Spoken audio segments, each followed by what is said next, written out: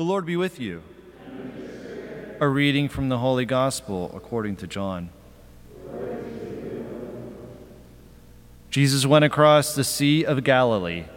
A large crowd followed him because they saw the signs he was performing on the sick. Jesus went up on the mountain, and there he sat down with his disciples. The Jewish feast of Passover was near. When Jesus raised his eyes and saw that a large crowd was coming to him, he said to Philip, "Where can we buy enough food for them to eat?" He said this to test him, because he himself knew what he was going to do. Philip answered him, 200 days' wages worth of food would not be enough for each of them to have a little.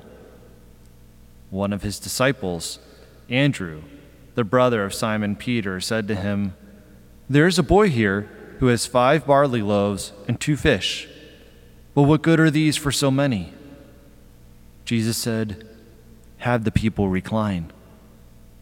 Now there was a great deal of grass in that place, so the men reclined, about 5,000 in number.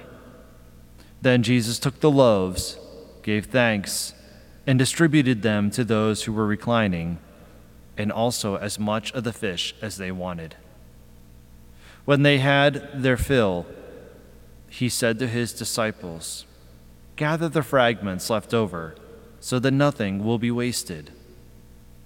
So they collected them and filled 12 wicker baskets with fragments from the 5 barley loaves that had been more than they could eat. When the people saw the sign he had done, they said, "This is truly the prophet, the one who is to come into the world." Since Jesus knew that they were going to come and carry him off to make him a king, he withdrew again to the mountain alone. The Gospel of the Lord.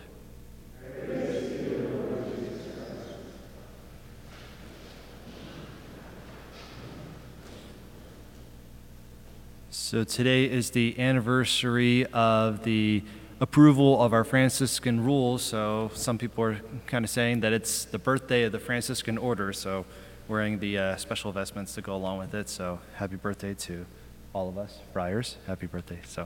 And to all of you as well for being at a Franciscan university. So I'm thinking, I remembered a story, actually, as I was reading this, it just popped in my head, was an old friend of mine, when she was on a mission trip, they had a mass and they for the people at this mission, and the sister brought the host for mass. And she said, "I wasn't sure how many people were going to show up at this mass, so I brought about 90 hosts." But the amount of people that actually came to this mass were about 3,000. So they thought, how on earth are we going to get enough Eucharist to everyone? So the Eucharistic minister said, we're not going to have communion, we're just going to break up the hosts as much as possible and make sure everybody has communion. So the priest says Mass, they break up the hosts into as many little pieces as possible. And they said something happened as they were handing out communion to every single person at the Mass. Eventually, everyone was actually able to receive communion with more left over. Every single person that was there. They said, "Did we just see the miracle of the multiplication of the loaves at Mass?"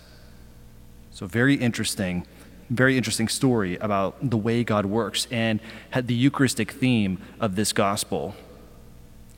But our readings, if you put them together, they teach us something else about our day and age and our daily lives. And that's how God can take anything and turn it around into something greater. Sometimes I like to think that God likes to beat the devil at his own game, right?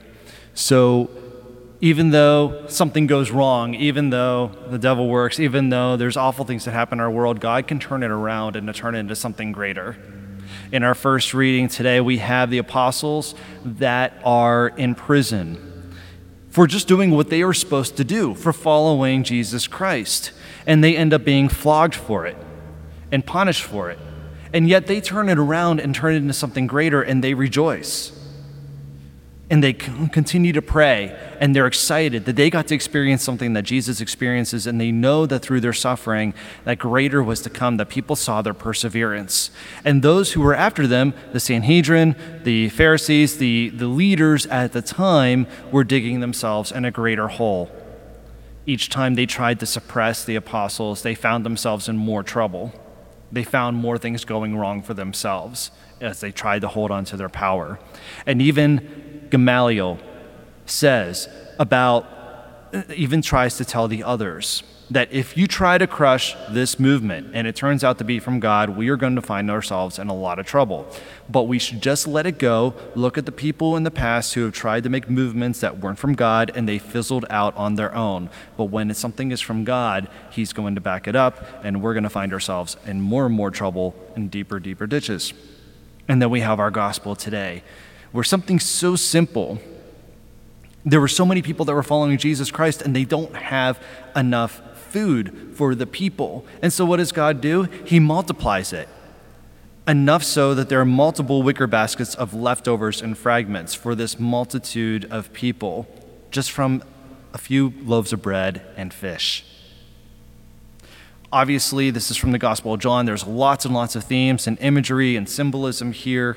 And like we said, just symbolizing the Eucharist and everything, obviously. But for these two readings, let's focus right now on that God can take something that goes wrong and turn it into something so much greater. He can multiply the blessings in our lives. So today, and as we continue through Easter season, and as we continue through Easter, and it's the end of the school year, and things are happening, and people are tired, and then drama starts occurring, and people are getting frustrated with each other and everything, and we're just ready for the end of the school year, right? And things go wrong, and then we have finals. Let's think about how God can take the things that go wrong and turn it into something so much greater. Let's think about the things that go wrong in our lives and see how God works through them to turn it into something so much better, to multiply the blessings and continue to turn to him and let him guide us through the rest of our lives.